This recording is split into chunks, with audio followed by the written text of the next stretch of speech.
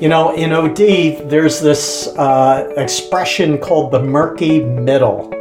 And what that essentially means is that, you know, if you look back, some transition, some significant event happens, and whatever you were used to and existed before is no longer there. And you know what? The future hasn't yet begun to take shape. And we call that the murky middle. And so Joyce and I jump into this conversation today, given the context that it seems like there's not much in terms of periods of tranquility. It seems like we're always in this murky middle, given what's happening in our world, in our private lives, in our workplace. So hard to be at your best when you're in that murky middle. And so we're going to jump in and talk about not just coping with the murky middle, but how to excel in it. So come on in, grab a snack, welcome.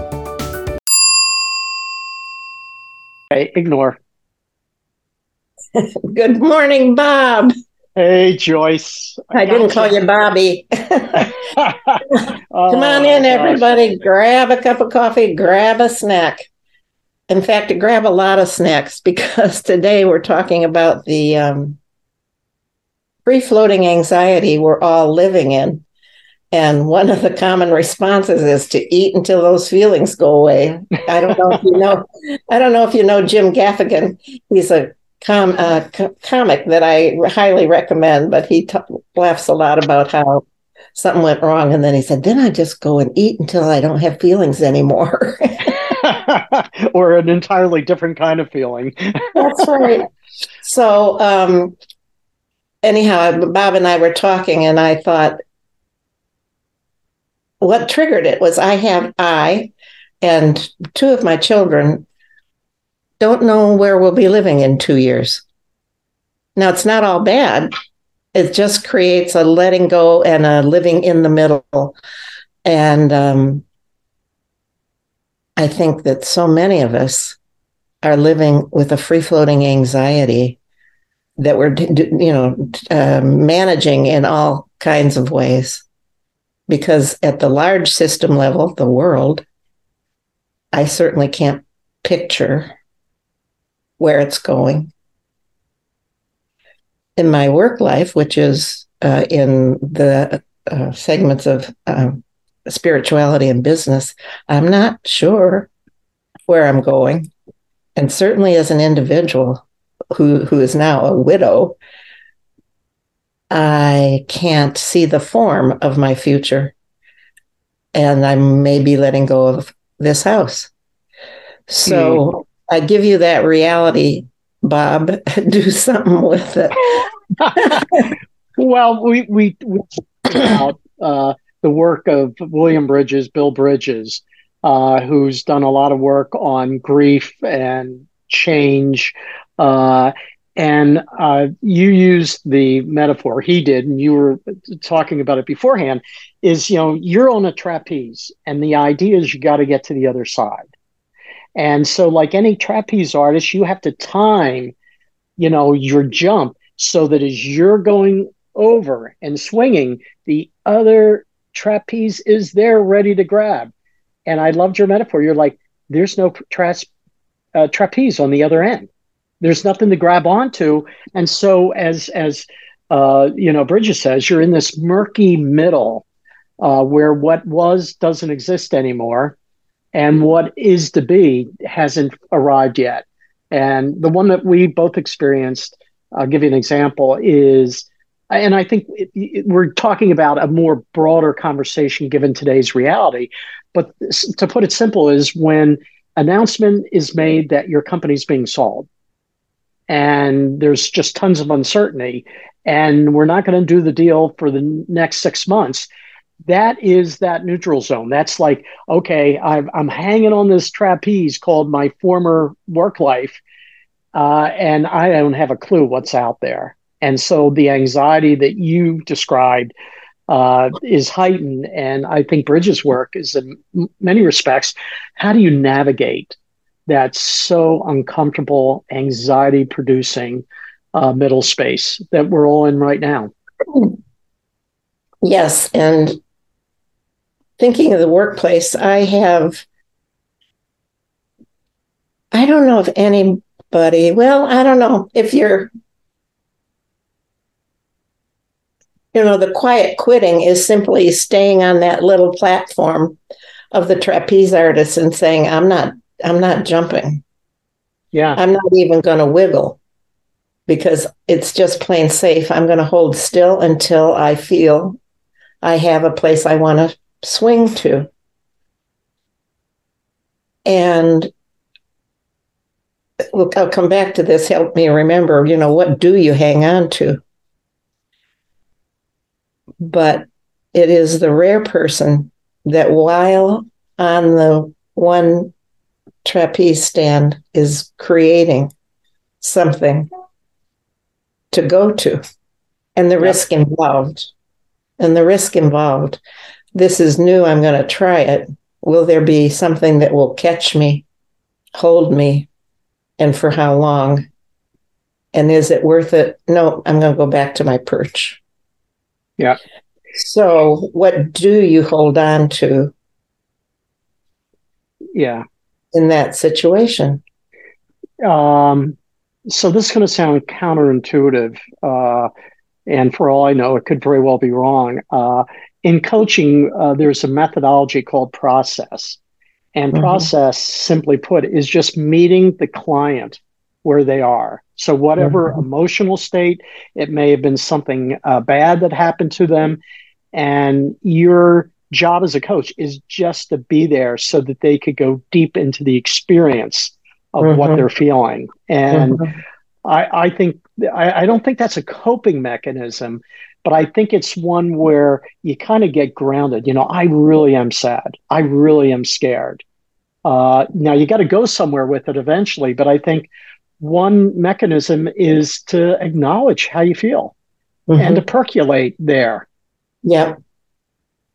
And how does I had written articles previously, and I'll probably publish one of these old ones on how afraid of fear top leaders are.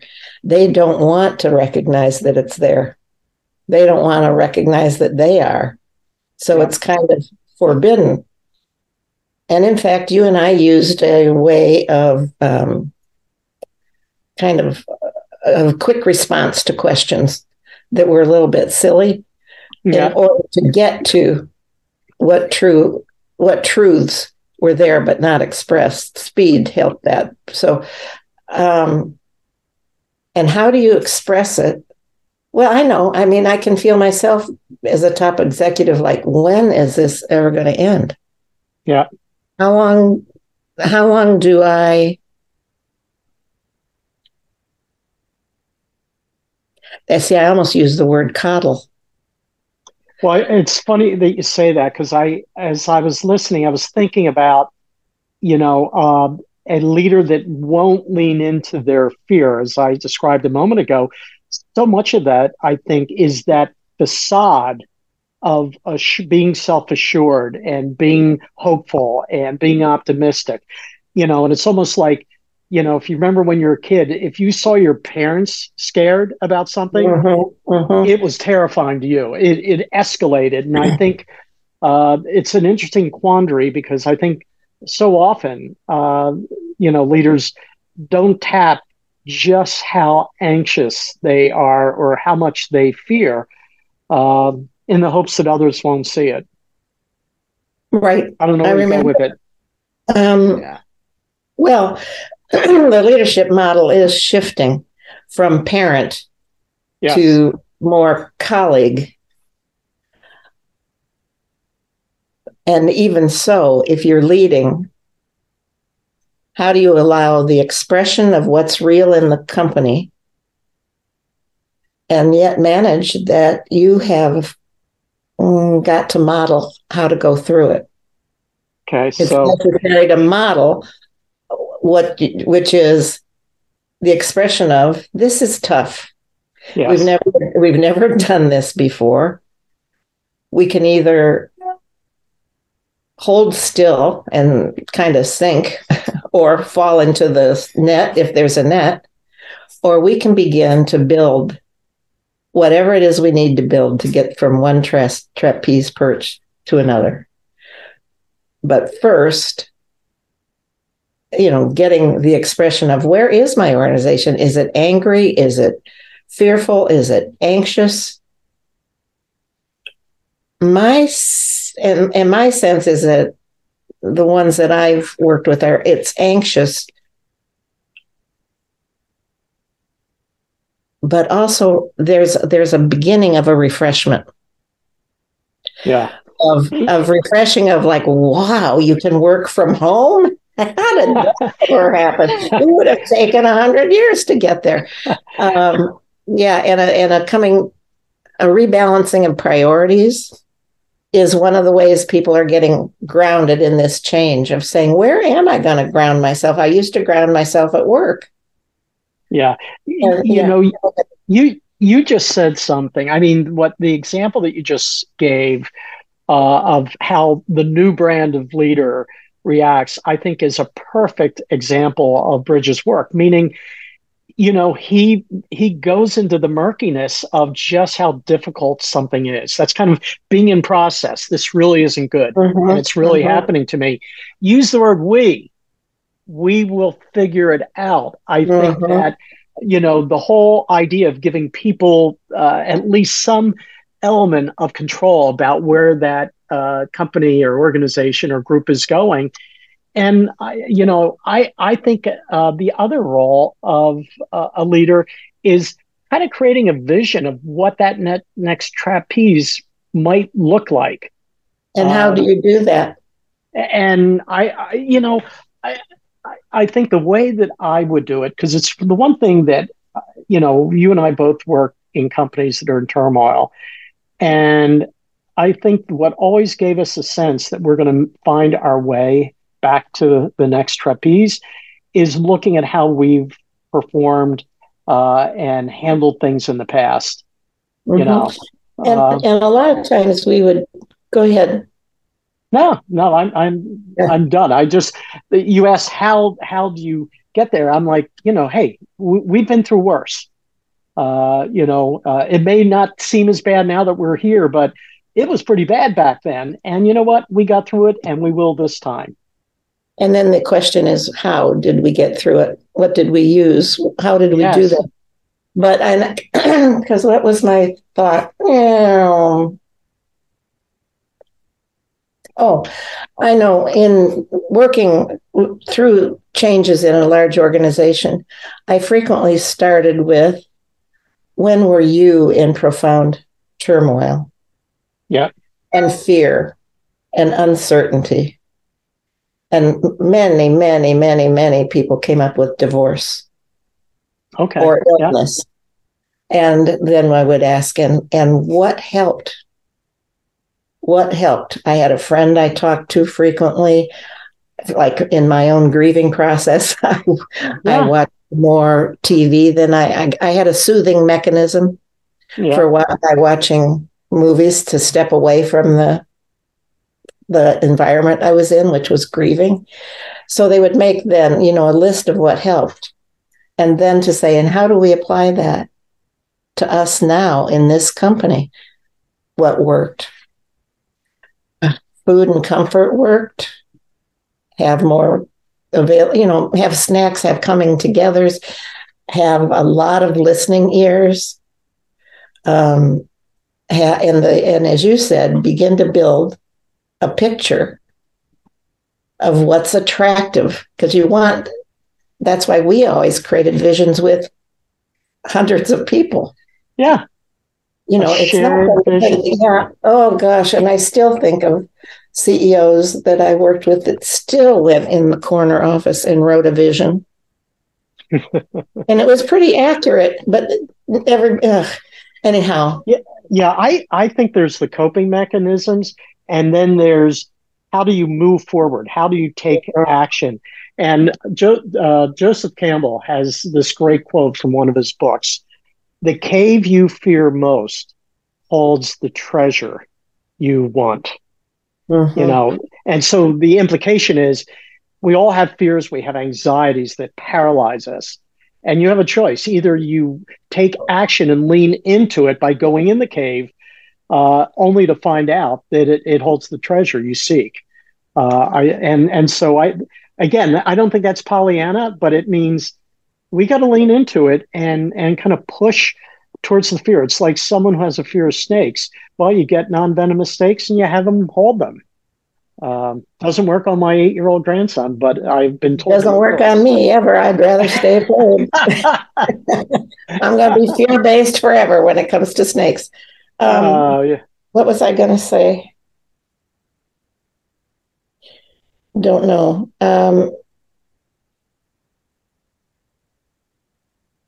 I don't know. It was something about building with baby steps, but with, people. What helps today? Yeah. And I love Joseph Campbell, and I know it's true about going in to face the fear. But you have to build a readiness. And part of what the readiness is where do you want to go?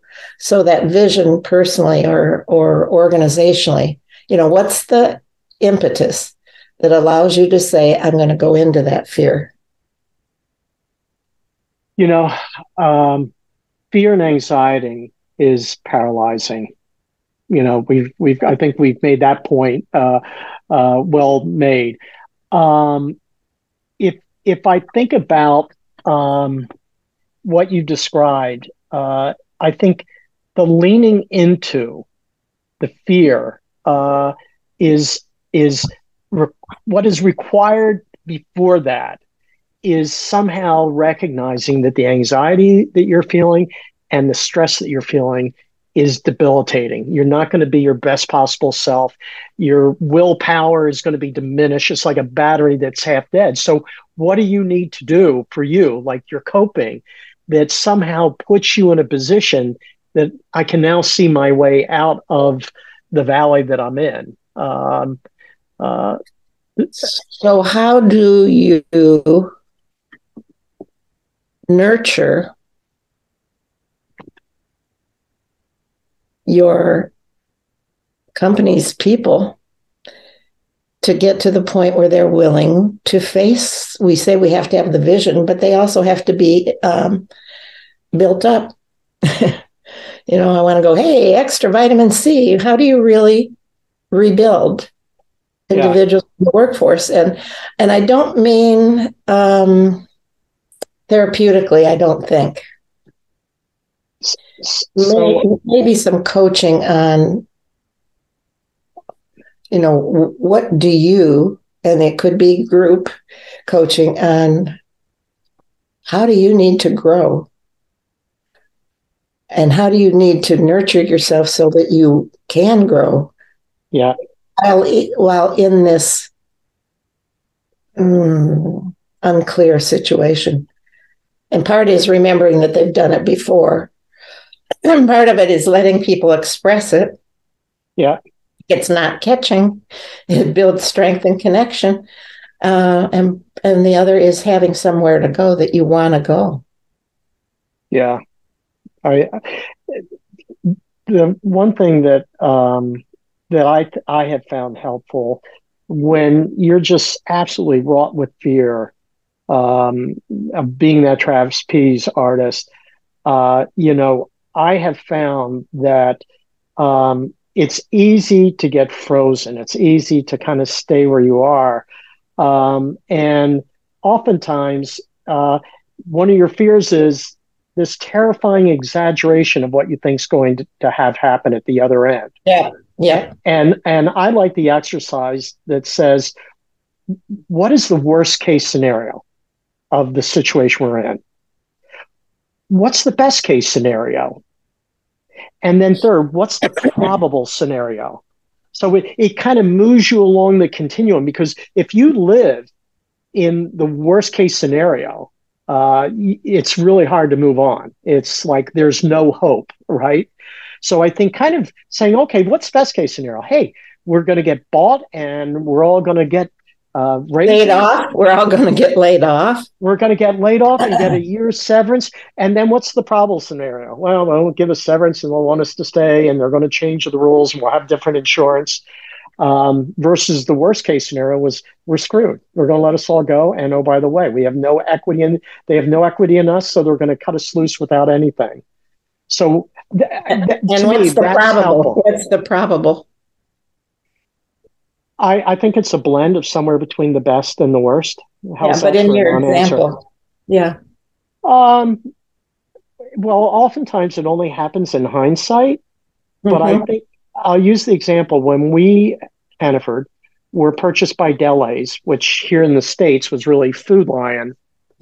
I was so fearful. I was living in that terrifying, exaggerated vision of the future. Mm-hmm.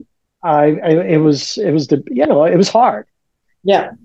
And as I stepped into it and learned it, and it took a couple of years, I'm like, I like my job better. I'm in a better situation in terms of growing and challenging. I'm getting exposed to new leadership. I'm learning how to scale up from 60 stores to Yeah. 60 stores. So, I gave you a concrete example, but it was only at the end of the story. You know what's funny? Because my first reaction to Hannaford being bought was, we're not going to lose our logo, are we? I love that cornucopia, that festive. Oh my God, it was so odd. I laughed at myself.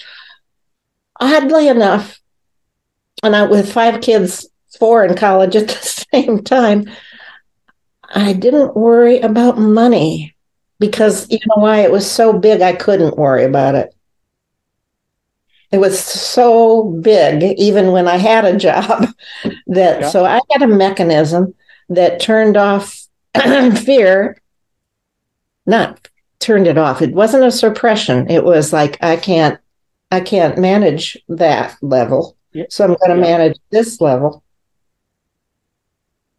And I did apply for a job somewhere else. Wow. Pretty fast.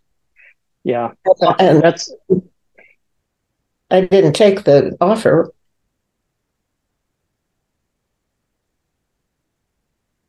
Yeah, that is a great locus of control mechanism that say, hey, I can't get my arms around just how absolutely terrifying this future may be or is. But what can I control? What can I do right now? Oh, I can apply for a job elsewhere. I could show up every day and be a positive influence in my workspace. So it's kind of going back. What can I control? Yeah, I can I can, check my finances. I could talk with my, yeah. yeah, I can start a meditation practice. Yeah. But I think that whole idea of what is it I can literally put my arms around and concretely make happen. I think that's really helpful. Yeah. Look, yeah.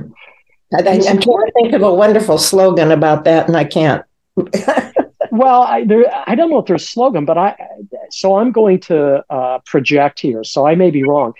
I think for you and me, I saw what was happening in the organization, the fear and the anxiety and the uncertainty, and I, as an OD practitioner, the one thing I can control is set up the conversation, to set up a process that helps Mhm. people navigate. That's why you brought bridges in. So, we can't tell what's happening, but boy, what I can control as an ODHR practitioner, I can control kind of managing, not managing, helping to navigate the way for our Well, employees. right. So if you can see it and do what you can with what you have right now is my slogan. And I just remember bringing people together, having a zero answers, and they came for answers. And I did it with a cross functional group once a week with different people Yeah, to say, here's what we know, here's what we don't know, here's our questions we have. It was crazy because it didn't offer much. But yeah, also for myself right now, I have so many vectors I'm managing: selling a house, my health, blah, blah, blah, my professional work. I get anxious until I ground it on paper and make my list. mm, these are things I need to do, and I just do a brain dump like I used to do a Yeah. step when we got overwhelmed. Then I can circle 3 that I'll touch today, and I'm going to ignore 21. So anyhow, we are in this at such a large scale. Such a large scale. We are in the midst of, I think, historical change.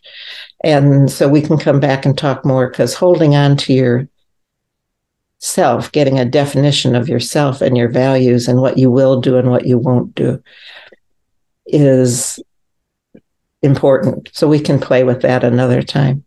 And I'm going to leave this as a mystery guest, but I'm actually thinking of a guest we can come in to talk about this very topic in a real concrete way, given what she does. So there's my teaser, and I think we're out of time. Mr. Guest, okay. Adios. Hey, see you. A lot of the ideas that came out of today's podcast are based on the work of a gentleman by the name of William Bridges, who passed away some 15 years ago. And Bill Bridges, when he was living, not only was a huge positive force helping companies manage mergers, acquisitions, loss of a leader, but he also played in the personal space of people going through transitions as the result of a death in the family or something traumatic in their life. So I say that all to say, Google William Bridges if you want to know more about how to manage transitions, and particularly how to deal with the emotional side of making big change. So I don't think we called out Bill enough, and just wanted to make sure that people knew that that's where a lot of what we talked about today came from. So until next time, be well and be safe.